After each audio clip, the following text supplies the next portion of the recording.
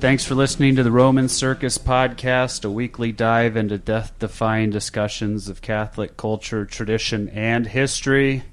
I'm Matt Baker, and with me is the man who finished second place in the Catholic Hipsters Cool Catholic Convert of the Year, Zach Mabry.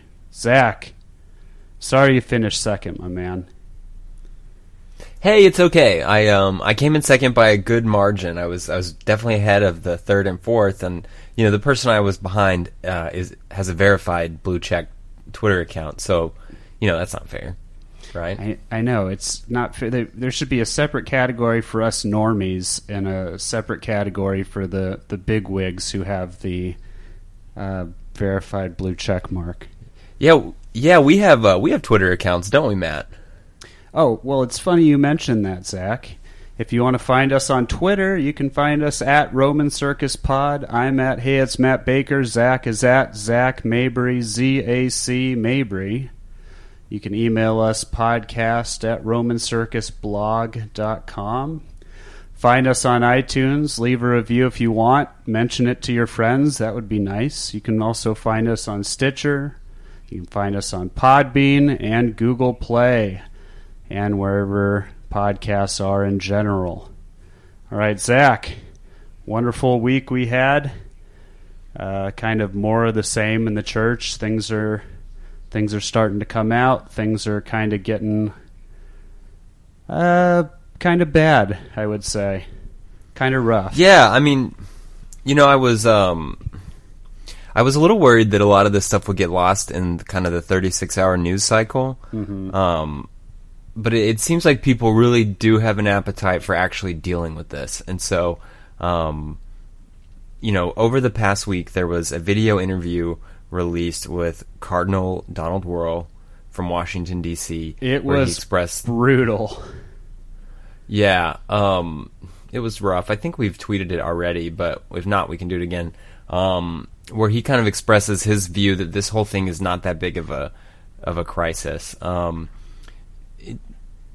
Then, shortly thereafter, today, the long-awaited Pennsylvania grand jury report was released. So what they released was, it's about almost 1,000 pages, and it details abuse of over 1,000 children by over 300 priests. And it is redacted, which just means that there's black boxes over certain words like names and stuff. Right.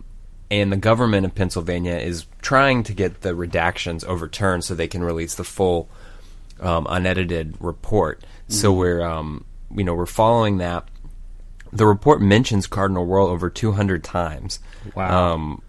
Right. And there's actually been a website put up defending Cardinal Wuerl. What is it called? It is called, and feel free, I guess, check out his side of the story. It is called The Wuerl Record. www.thewuerlrecord.com. So I guess while he was in the interview saying that this isn't that big of a crisis, he was also preparing a website to defend himself from this not a big crisis situation. So that's interesting. Another point I would raise is that he's 77 years old, and if anyone knows more about this, they can feel free to correct us. But my understanding is that bishops are required at age 75 to submit a resignation to the Pope, and right. The Pope would then accept or not accept the resignation. So at 77, it seems like when people are calling for him to resign, he may already have resigned, and we're maybe yelling at him when he may have already resigned. So who knows? But we're definitely following it. Dr. Chad. Oh no. What is his name? For Pecknold. which one? Dr. Chad Pecknold. Yes. CC Great Pecknold. theologian. Yes. So he teaches for Catholic University of America. He made a comment that really stuck out to me, that he's going to sit down and read the entire, nearly 1,000-page grand jury report from Pennsylvania. Wow. And he's going to read it as if each one of those children are his own child. Man, that's crazy. Yeah, and so, what I would encourage people to do is, again, don't think that this stuff doesn't have the power to shake your faith. Keep praying your rosary. Keep focusing on Our Lady and on the truths of the faith. And like we've said in previous episodes, when you can't look to the hierarchy, you can look to the saints. So remember the power that this filth has to shake your faith. Don't get cocky, Oh yeah, no, we should use this to want to create a better church, a more efficient and a more fruitful church, right? Getting all these bad seeds and digging up all these roots will help the church to grow in the end, as we've explained over the past few podcasts. But yeah, right. It's going to be a weekly challenge to your faith and to your ability to remain calm and not angry, because these things are going to come out. And as Michael Brendan Dougherty said on Twitter earlier, if you thought it was bad, it's going to be worse than you thought. So right. And people try to contextualize this by mentioning scandals from the past, and the most famous one that people bring up are the Borgia popes. The Borgias were this family of Spanish men. A few of them served as popes. There's multiple television series about how decadent these people were. Don't watch them. The shows are filthy. But I would say that from some of the stuff that's come out and the stuff I've read, that if you told the Borgias the things that are going on today, they would faint. So keep that in mind. Keep focusing on prayer, on strengthening your own faith, and also on fasting and doing penance for the church and for the bishops and the priests. Obviously, the person that they're hurting the most is our Lord himself. He suffered and died on the cross so that we could have, in order to help start the Catholic Church. And so, when his church has men leading it who behave like this, it's him that suffers. Absolutely. So, unite your suffering with him on the cross, and don't let this stuff shake your faith. Oh no, it's we better get ready for the storm. But I don't know if I'm going to read all of it, to be honest. I definitely don't think I'll read all 1,000 pages, but between the two of us kind of sending things back and forth to each other, I think we'll, if you can't read all of it and you have a friend who's been reading some, you guys can share information. That would be a way to kind of soften the blow, I would imagine. But oh, by the way, we forgot to mention this at the very beginning. We're going to have a special guest on later. John Kraemer from the Lego Church Project is stopping by. So we get so many nice comments about our normal episodes and the topics, and it's always fun to read the feedback. But every so often, people ask us, why don't you do more interviews or bring more people on the show? So you can't say we didn't bring you guys any cool treats, because we're really looking forward to talking to John.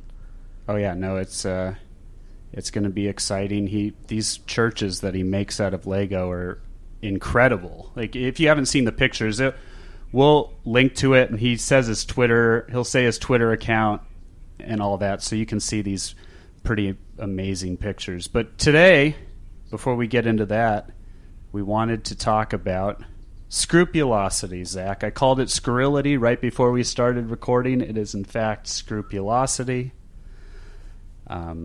Scrupulosity. It was I was going to say it was kind of born from a Twitter conversation where I tweeted out that I feel like I'm in a constant state of mortal sin always, and that kind of got the ball rolling on some people talking about being scrupulous. So right. And so I don't know, I just thought some points would be made. So the idea of being scrupulous is sort of this notion that you've sort of it's almost similar to like obsessive compulsive disorder, where you've got this obsessive thought that you're not actually in the state of grace, or that your sins haven't been forgiven, or that the sacraments were invalid. Right. And it's not based on anything in reality. And I personally, one, it's a really tough cross to bear if somebody goes through that. And so I think, there should be lots of sympathy for anyone who's struggling with genuine scrupulosity.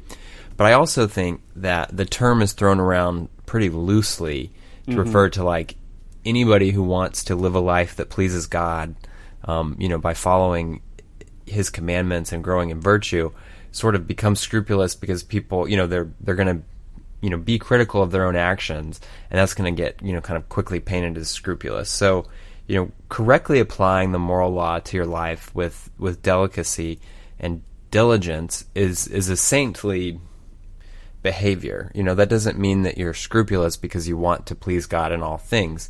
It really comes down to when you obsessively start to doubt the sacraments or your own state of grace. And this tends to hinge on the sacrament of confession. Would you agree? Oh, for sure. I mean, that's basically what it all comes down to, right? You can think that you can be scrupulous by thinking that you're constantly engaging in a sin, or everything is a sin, or everything's not good enough. But it really leads back to just confession in general. And it can hit you when you step out of the confessional and immediately think, oh, did I not say this? Did I not say that? Did I not do this right? Did the priest do the words of absolution correctly? Like it basically it's just can become frantic, or if you panic about the details of these things. Like you wouldn't, right. I don't know if you can be scrupulous about the other sacraments, but confession is probably the biggest one. Right. I mean, you see rampant scrupulosity with the sacrament of holy matrimony, and people thinking that so many of these marriages are invalid, when in reality it's probably very difficult to actually invalidate a marriage, because it's God that makes the sacraments work. But you see people thinking that hundreds and thousands of marriages are invalid, when more than likely, if illiterate peasants in the 12th century could get married, so can your average high school educated Catholic in the West. Right. But for confession, some tips I'd want to give is just find a good priest that you can stick with. If you're going, priest to priest to priest to sort of hide how often you're going to confession, that might be a sign that you're scrupulous. But if you have a priest that really believes in the power of the sacraments, he can help you determine if you've dipped into scrupulosity, and he can help you out of it. The other thing is to, remember that, again, the sacraments work because of our Lord's, grace, not really because of what we're doing. So if you go into the confessional with the intention to confess all of your mortal sins, and then you act according to that intention, and the priest says the words of absolution, then you don't have to worry about the validity of your confession. So you can even just, before you're done, after you've said all your sins, just ask yourself, am I holding anything back on purpose? Right. And if the answer is no, then you're fine. It doesn't matter if 10 seconds after you get out of the confessional you remember some terrible sin, your confession is valid. They ask that if you do remember a sin after you've gone, just next time you go, bring it up out of justice and love for our Lord, but it doesn't mean you're not in the state of grace. You don't have to go back to confession. Right. So and the other piece is to remember that once those sins are forgiven, they're forgiven in the eyes of God. So you don't have to sit there and wonder if you have to confess it again, or maybe you should do it 2 or 3 times. That's right. It turns into a it's the priest sticky wicket, Zach, if you keep wanting to confess things over and over and over again that you haven't done. Right. And it's the priest's job to ask for clarifying details, and so you also don't have to think, if you identified the sin but you didn't include every little detail of it. It really is the priest's job to help you not make a bad confession. So he would ask for clarifying details if there was something that pertained to the validity of the confession. So, unless you have this positive intention of, I'm going to not say this, and I'm going to hold back this sin, then you shouldn't be worried about the validity of your confessions, because that's the priest's job. So, don't. It's kind of one case where unintentional omission really isn't going to cause you any problems. And we're open to advice or suggestions from other more educated people on that. But I've always been taught, it's you have to have the intention to not state something in the confessional for it to invalidate your confession. Right. I also once had a priest. I used to say, for these sins and for the sins I may be forgetting, I'd like to ask God's forgiveness. And I did have a priest correct me and say, well, God can only forget. Like, that's not a blanket statement that covers you necessarily. Like, he's just enforcing, like, you want to confess the sins that you remember. You don't want to use that as kind of a catch-all. But it doesn't mean that those sins aren't forgiven. I think the point being, in that moment, he just wanted to make sure that I wasn't using that as a way to kind of get around the system. So now I just stick to, for these and for my sins, for all my sins, I'd like to ask God's forgiveness. Right. And so, yeah, don't be too worried about that. And remember, for your confession to be valid, you just have to mention all of your mortal sins. A mortal sin has 3 parts to it. It has to be grave matter. That's the objective criteria. Right. And then it has to be done, you have to consent to it, with sufficient reflection. So, know what you do. You knew it and you chose it and it was grave. There's nothing wrong with mentioning a sin that doesn't meet that threshold. So you can mention your venial sins, or, if you committed a grave sin but you didn't know, or whatever, you can still mention it because it helps the priest give you advice. So I would just, think about that. And remember, we go to confession because we love God and we want to please Him, and we also want to open up ourselves to His grace, which is going to make our lives better and more godly and more, more ordered towards the good. Mm-hmm. So, keep that in mind, and you don't have to go in with just the bare minimum in the most vague way possible. Be open to the grace and view it as an act of love. And I think that will really help when you prepare for that sacrament.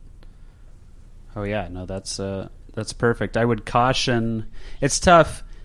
How do you feel? Maybe you can weigh in and correct me on this, Zach, but how do you feel about a priest telling you what is or isn't a sin while in the confessional? Because I've had priests tell me things like, "Oh, don't worry, that's not sinful," when I kind of think it was. Like, I've always kind of been hesitant if they speak up and say something like that.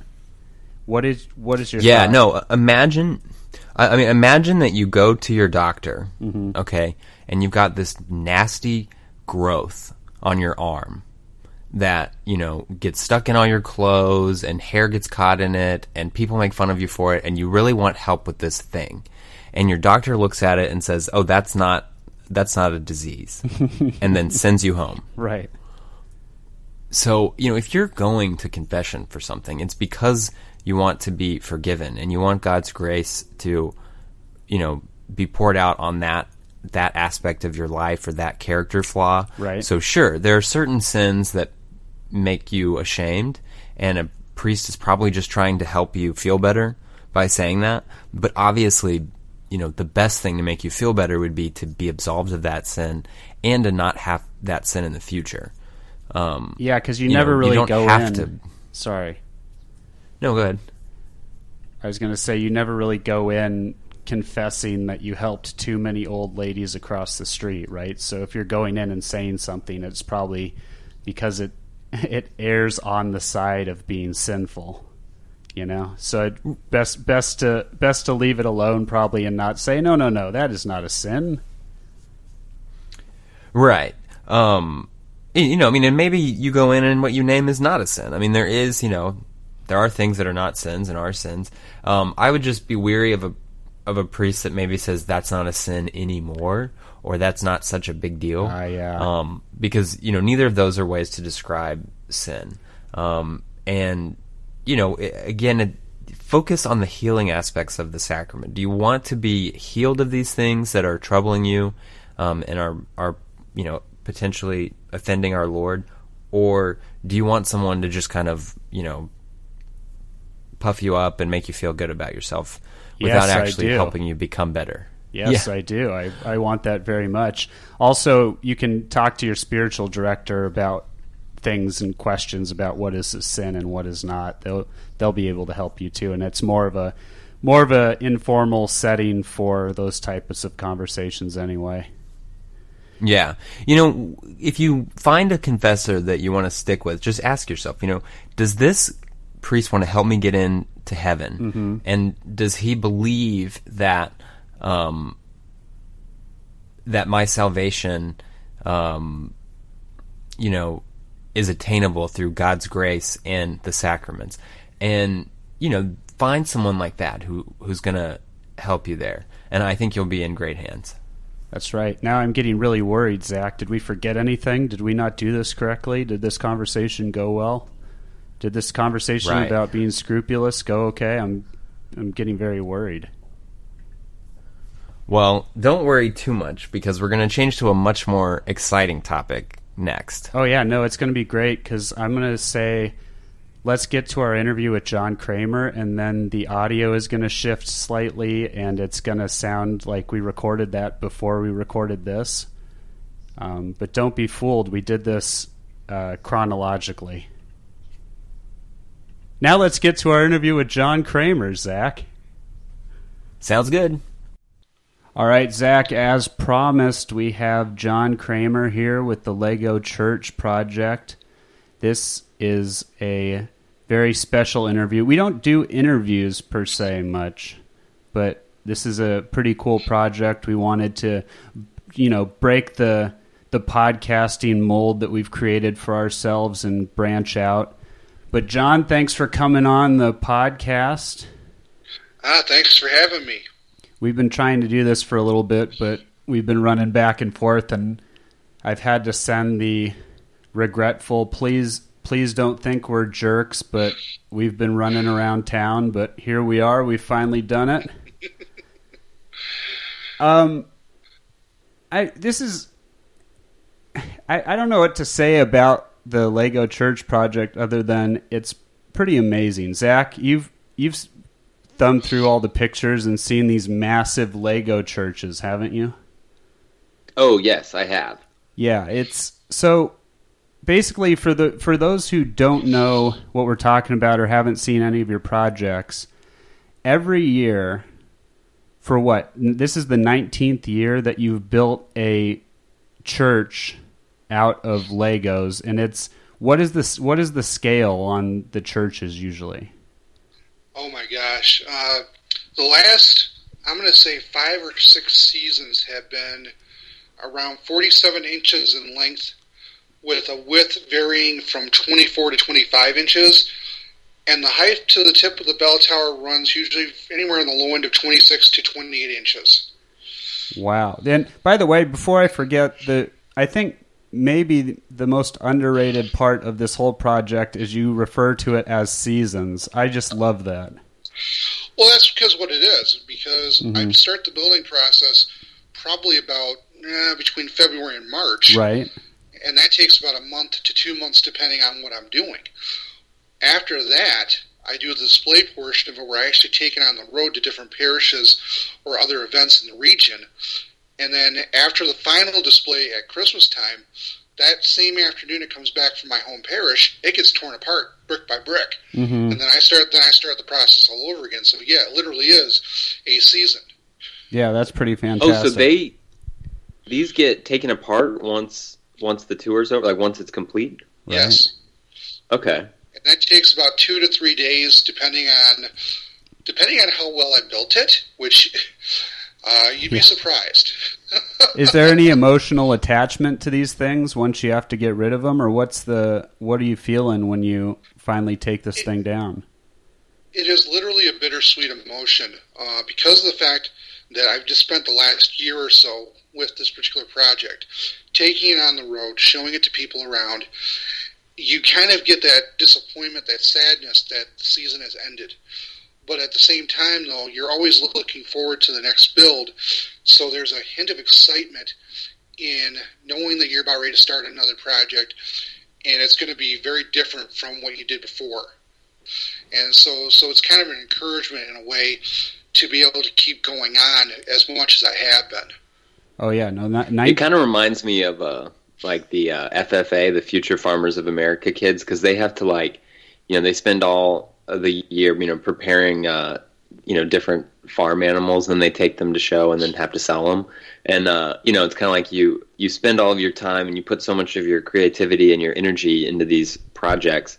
And then, it's like, I guess the end of one is the start of another. So it's kind of, like you said, bittersweet. But yeah, I've been looking at pictures and it's impressive and, really good attendance at this Lego mass. So very faithful Lego town.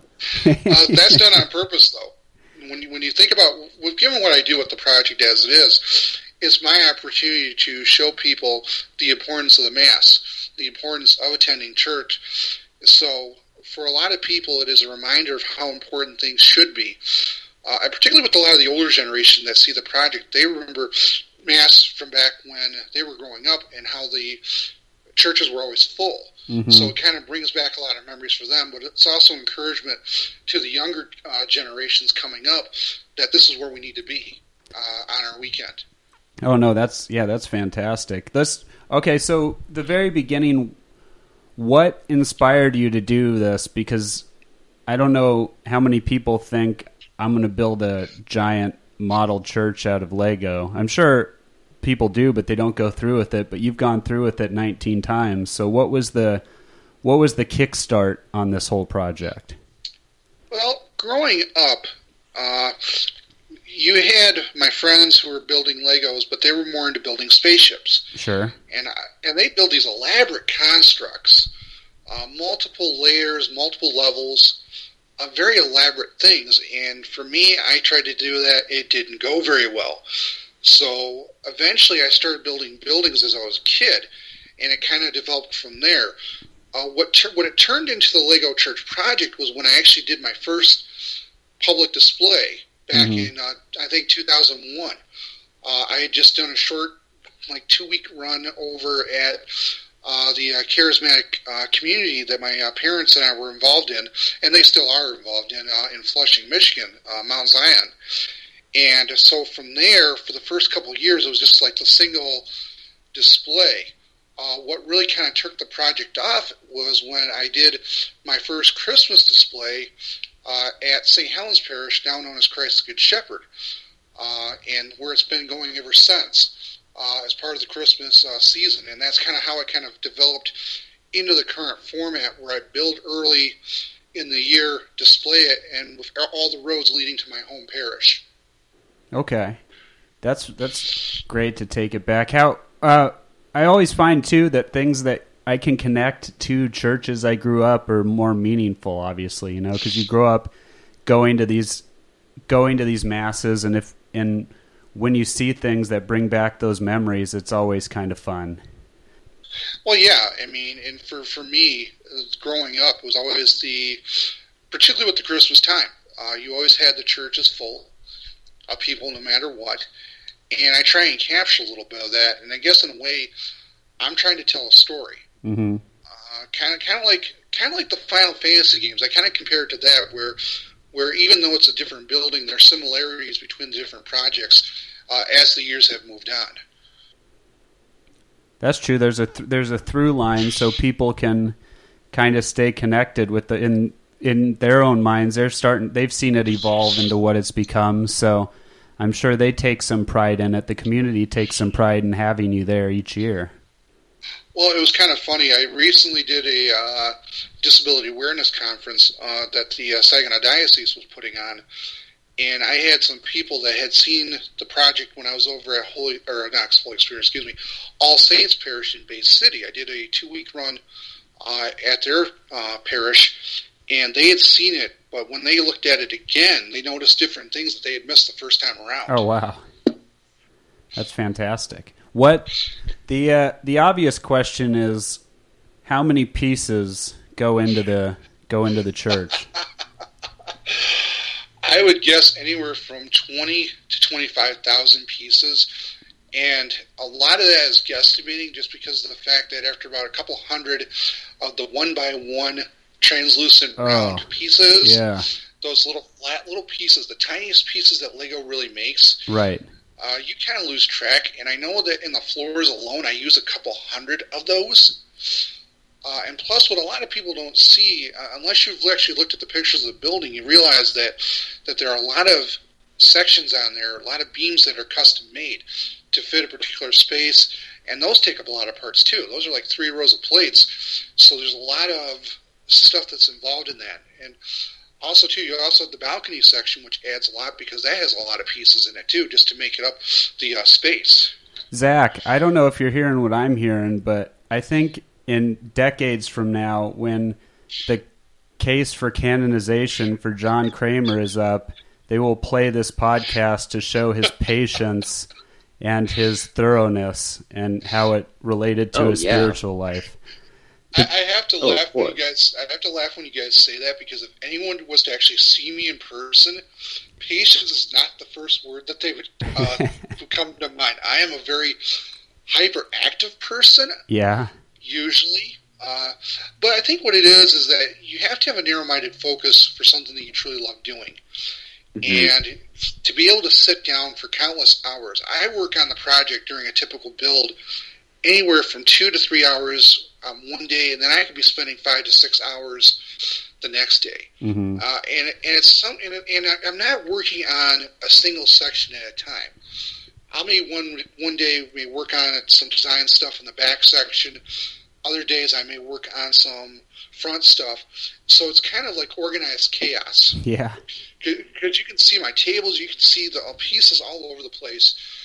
And a lot of that is a lot of pre-planning mentally to figure out where you're going to go with stuff. So there's a real heavy technical aspect that's involved that most people don't really get to see unless they actually have happened to be to my apartment during the build time and realize that my living room looks like a Lego tornado hit it. Yeah, I can imagine. Well, it makes that's living room goals, you know? Yeah. Well, it makes sense that you have to take these things apart, because buying 20 to 25,000 Lego every year would probably run you into the ground, I would imagine. I would probably say that I've got probably a couple $1,000 of Lego, either through stuff that I've acquired through people dropping stuff off to me, or stuff that I've probably spent as well. I tell you right now, a couple years ago, I was able to replace the large base plates that the project actually sits on, thanks to some family members who were able to chip in a little bit, and those alone ran me close to $200. Right. Just for the base plates alone, and those are important because that's what it's kind of funny because the project itself sits on a plywood base that I build it on, but in order to connect everything together, you have to have suitable base plates in order to use it. So I use like 3 of the super large ones, and I use like 4 or 5 of the smaller ones that kind of make up that entire area that fit most of that workstation, because the workstation alone is like 48 by 26. So not a large space overall. So kind of over the years, instead of trying to build wider, I've actually kind of built upwards, and the project height has actually gone up quite a bit over the last couple of years, I've noticed. Do you have to hire piano movers to get that thing in and out of your house? I mean, it's kind of funny you say that. Usually what's happening in the last couple of years is I actually get like a coffee cart from like the main office area or my own, and we put it on that and then wheeled it over to the vehicle. And then whenever we go to a display location, we'll get another similar kind of cart and move it that way. It makes things a lot easier because the project has to weigh about 40 pounds. Sure.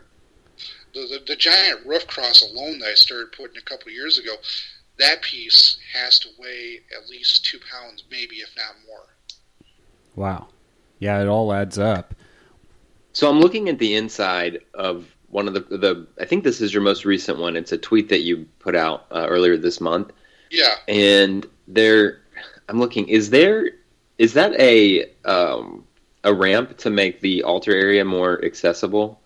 It's like clear. Not on this particular one, I don't think. But there is a power chair in there, though.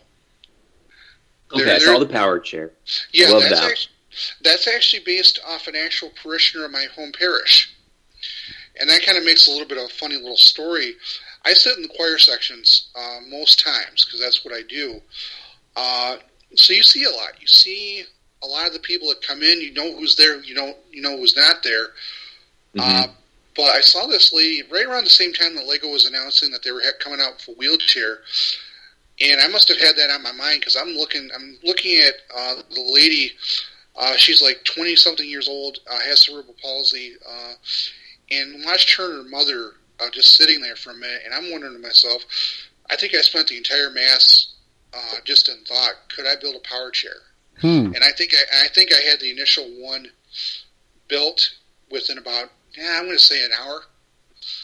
Just that initial prototype. And then I think over the years, I think I've kind of fine-tuned it. And eventually I actually showed it to the lady and her mom, and they were just overjoyed with it. Oh, I bet. They were overjoyed the fact that I included them in the project. That's amazing. Oh, I bet that's really cool.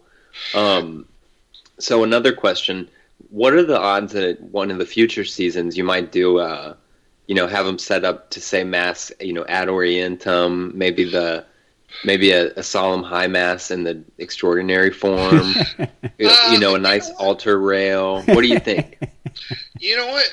I really don't know. I don't know where the story is going to take me.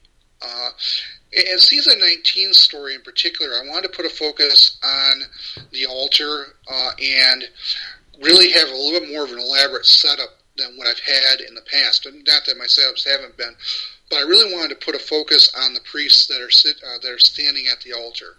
I wanted the people to get a real good look as to what I was doing with that. But you never know. You never know where the story is going to take me. Season 20 is not too far away in terms of building, and at this point, I'm already starting to get some kind of mental planning for what I want to do. That's kind of what I was going to ask you about next, actually, is do people send you pictures of churches they want you to build, or how do you go about that? I started looking up, basically any place that I visit kind of becomes fuel for inspiration.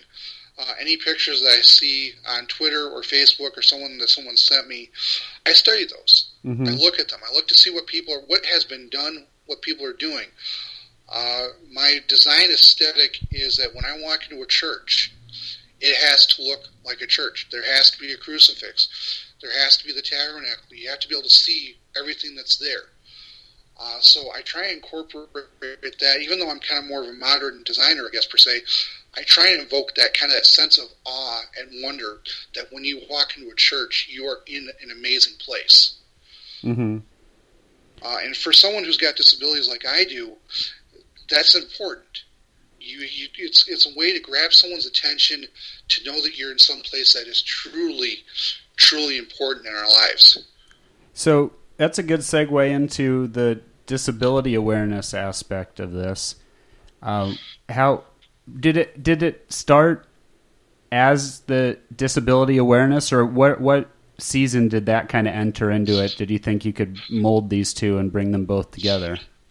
I think it was kind of a subconscious part. Mm-hmm. As I said, it wasn't really until season 4 that things kind of really took off of what I was doing. Right. At that point, I was starting to show pictures more online than I had before. And so from there, and one of the questions I kept asking myself is, why am I doing this? I've got a mild form of cerebral palsy. I'm unable to work because of that. And what kind of became in focus is I realized that God is using me in a very creative way, and that kind of became my message. So it kind of, over the course of a couple seasons, it kind of took off to where things are at now, where it's kind of become the message of disability awareness has really become the focus and has become a second part of the project, and which is just as much as important as the building itself. Sure. Well, that's a great way to find your talents and find what you can do and put them towards the good. So that's fantastic. Yeah, that's very powerful. Well, we have to have it in this day and age. And when I was attending this disability awareness conference, it was kind of neat because I was there both as a guest as an attendant to observe what was going on in the conference, but I was also technically a vendor, and people loved it. People really got what I was doing, and I felt like I was truly belonged there. And it was just a lot of fun for me, but I also learned a lot of information I'm still kind of sorting through mentally. I think there's definitely areas of improvement that we can, that the churches can go through, And over time, I'm probably going to explore more of those in my writings with the Praying at the Bricks, just like I did recently with a couple posts. Have you had anyone offer you money for the church that they can display inside of their home? Actually, no. But people have wondered, well, why don't you sell this? Why don't you put these on the market? You can make a lot of money. I'm not doing this for money. I'm doing this for the love of the faith, and plus, it's something that challenges me. Sure. It challenges my mind in a way that otherwise would not be challenged. You have to figure that when I'm sitting at the project, that is my focus. Even the TV could be on, I may not even be paying attention to it because I'm in the midst of trying to construct something, trying to figure out where windows are going to go, where doors are going to go. Okay, this isn't working. What do I do to improve that? So it's that mental challenge that keeps me engaged that I really love. Even when my anxiety is being pushed up, especially when a section is giving me a lot of trouble, I can tell you a few horror stories. Oh, I bet. Of the build. The one that comes to mind would be season 16. I had pretty much finished the walls of the side section of the church. I was getting ready to do the roof tiles, and something didn't fit right. It's like, wait a minute, what is going on here? So I ended up tearing down the entire section and had discovered that during the course of the building, one of the columns that I had that was supporting the section had lifted up and set on one of the floor tiles. Just one little plate. That was enough to throw everything off of that entire section. I think I spent about an hour rebuilding both sides to make sure that was not the case. It's like, oh my gosh. Man. But then again, you get that kind of stuff, though. That's just the nature of what it is that you're doing. I mean, you talk to any artist, and you know that they've had some challenges in the course of what they're doing. Oh yeah, for sure. That I got another pointless gibberish question coming straight at you. Favorite Lego piece? Oh gosh. Or at this point, do you just resent them all? Do you just have nightmares about every single one of them? I think my favorite piece out of all of them is probably the 2x4 brick, because I use that a lot for a lot of the different things. And probably the second one would be the 1x1 round, because those make up a lot of the tile work, a lot of the more intricate patterns that go into the flooring, particularly along the center aisle leading into the back and into both entrances. I've always loved those elaborate tile floorings that you see in some churches, and I really try and capture that spirit when I'm working on it. The areas underneath the benches, though, those are just flat colors, usually red or blue. Most people are not going to see the detail underneath that, and frankly, those kind of add extra stability, though, to the actual structure. Yeah, and that... Man, I can't imagine how torn up your fingernails must be by the end of the season. Oh, man. Laying down flooring inside the project takes a couple hours, and usually my fingertips are raw after that, because you're pressing down on the studs. Even if you're using a tool or something to try and press them down just to make sure everything's set. And it's a two-step process, because first you got to go through and rough lay out all the plates on the ground just to make sure that they're going to fit and you're going to have enough plates to cover. Then you go through and individually push down each individual piece, and by the time you're getting to the smaller pieces towards the front, your fingers are raw. Yeah. Same way on the teardown. Your fingers are hurting for a couple of days. You're not going to want to type anything at that point. Man, if well, it's neat with everything kind of going on. At different times, there's chaos in the news and in the church, but it's neat to be able to go and see the pictures of what you're doing. And I don't know, it's fun, and it has such a uplifting tone to it. Seeing these works of art that you create each season, and everyone's in these. All the Lego people are at Mass for Sunday, and I love it. Well, you have to figure that above all else, that I'm trying to give hope to people. You have kids, you have parents whose child may be diagnosed with something, or you have an adult who's questioning himself, herself, because of the challenges that they face. And my project gives hope to those who otherwise may not have that hope. to be able to realize that God can still use their talents. Mm-hmm. He's clearly done it with me for almost 20 years. To tell you that I actually be sitting here right now, a couple of years ago, I would have told you everyone was nuts. That was not going to happen. But by the grace of God, I'm still standing, being able to do this, and I love sharing the work. I love being able to take it on the road. I've been to some rather interesting parishes over the years, both in the Saginaw region, and also I did a couple displays down in Detroit Diocese as well. Those are a lot of fun, especially when you go into a place for the first time. No one quite knows what to expect, mm-hmm. and then they see it come in. Some people actually see it come in. They're not quite sure what to make of it. They see me set it down. They see me plug it in because there's lights inside it. Your standard Christmas tree lights. Then they come over and they see the outside of the building. But then you tell them, hey, you got to look inside. You got to look inside. That's where the real story's at. And once they do, man, their eyes just get so large. And one of the common questions that I get is, how long does it actually take you to build? Well, depending on the season, usually about a month to a month and a half. And then their jaws really hit the floor. It's like, whoa, that can't be built in a month. There's no way that it can be built in a month. Yeah, well, season 19 was. Yeah. Man, that's insane. What is your favorite Lego set that is not church related? Do you have like a favorite one that Lego put out, Star Wars or something like that? Yeah, there's a couple different sets. Years ago, long time ago, Lego had their second run of Space Police. Okay. And there was a transport vehicle. And then I was just thinking about this the other day. I used to have a larger M-Tron set. This would have been back mid-90s, I think. I'm trying to remember when they actually had that set out. It was some of the windows I actually have in the project actually came from that set. So, wow. And it's kind of funny. It's like, if it's a Lego element, I will try and find a way to use it mm-hmm. in some way or form, whether it be from space or from a standard building. I will find a creative way to use that part.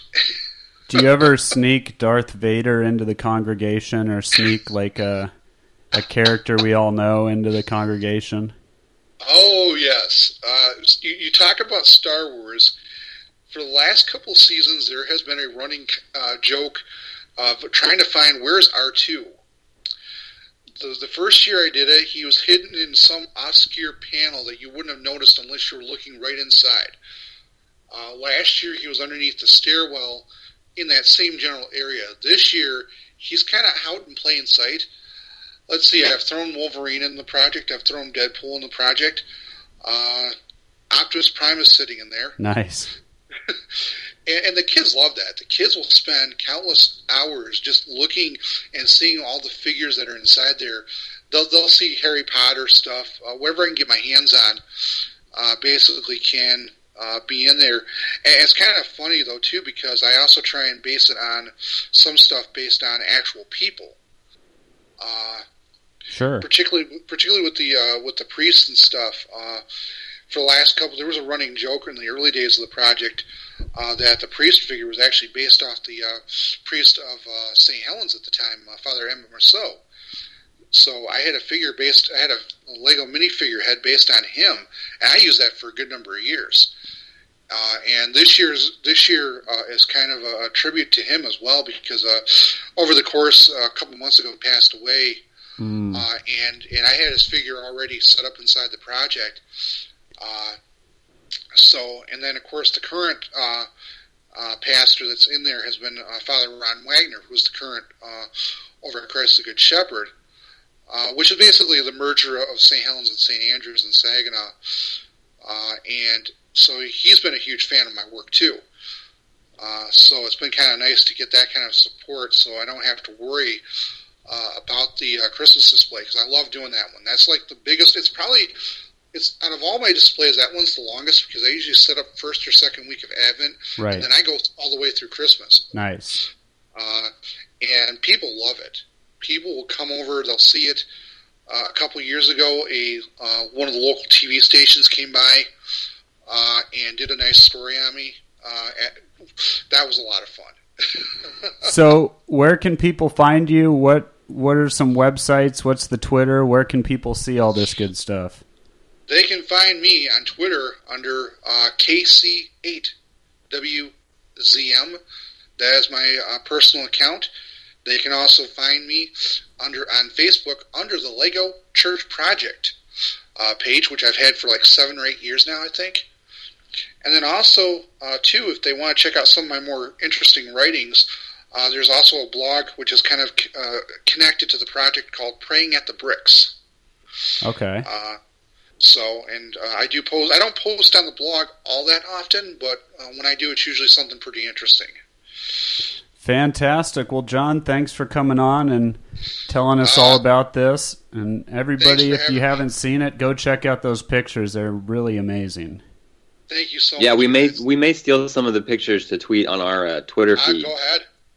All right, cool. And we're definitely looking forward to season 20, and we're big fans of yours, John. So I really appreciate you coming on our podcast. I really appreciate you guys having me. Thank you. All right, that was great. Yeah, everybody go check out his Twitter and his website, and if there's any way to support that project, if you're near Saginaw, Michigan, he would really be thankful. And it's a great guy, that John Kraemer. But definitely. So before we close up, just had to comment on a nice email we got from Sornin, I believe. I apologize if I'm pronouncing that wrong. But yeah, it was just a nice email that she stumbled upon our podcast and is hoping to make it a weekly thing, and got very excited when she saw that we had a Crunch crossover episode. She should get excited for 3 of those technically, including the one we did with Ethan. But yeah, we always appreciate everyone who says they listen, even if they send us a message on Twitter or, tweet at us. But thank you very much. We've had a great run of basically the past 3 weeks. Every episode is our highest listened to episode, and we're on a hot streak. Yeah, I don't know what we expected when we started this podcast, because we're just 2 giant egomaniacs who like listening to ourselves talk. But pretty much, yeah. But it's been real nice that people actually care and have reached out with constructive feedback. It's all of it is very much appreciated, and that message was extremely nice. I was very touched by it, and thank you for sending it. Yeah, it was very detailed, and it was great. And if you ever tweet at us and we give you the business, or it seems like it's sarcasm, we appreciate all of it. Every single one of you lovely people we appreciate. But just thanks, Sornin. If I'm mispronouncing that, please email us and tell us how we can pronounce it more correctly. See, now I'm even being scrupulous with the pronunciation, Zach. This is going great. Yeah, gotta lighten up, Matt. Yeah, Saint of the Week. Okay, so we had our listener of the week. Give us the Saint of the Week, Matt. Oh, nice. Saint Joachim. That you hear about this guy? You seen this fella? Zach, his feast day is August 16th. And he is the father of the Blessed Virgin Mary. Do we even need to say more? I mean, that's pretty much all you need to know about this fella. Right. I mean, what else could there be? I mean, there's, probably a decent amount, but he is the patron of fathers, grandfathers, grandparents, married couples, cabinet makers, and linen traders. Did you know that? Cabinet makers and linen traders? I never heard that one. Also the patron of Puerto Rico, and so they have a great patron saint. We had the patron saint of gamblers last week. Now we have the patron saint of linen traders. There's a patron saint for everything, really. Yeah, you're not Joachim. Yeah. Probably edit that out. He's basically San Joaquin Valley, St. Joaquin Valley in California is named after him, and the river of the same name is too. So, given its name in the early 19th century by Spanish explorer Lieutenant Gabriel Moraga, which I assume is named after the town Moraga, California is named after. It's all coming together, Zach. It all makes sense now. It didn't before, but it definitely does now. So yeah, St. Joachim, pray for us, and we thank you for being a wonderful father to the most wonderful woman that has ever lived. And being Jesus' grandfather. Oh yeah, that's incredible. Boom. All right, Zach, you got anything before we come to a close? I don't think so. I want to go play with Legos right now, actually. I know. Yeah, that's that really brought back the kid in me, Zach. Oh, for sure. All right, well, thanks for joining us. Thanks for listening, and we will talk with you all next week. See you later.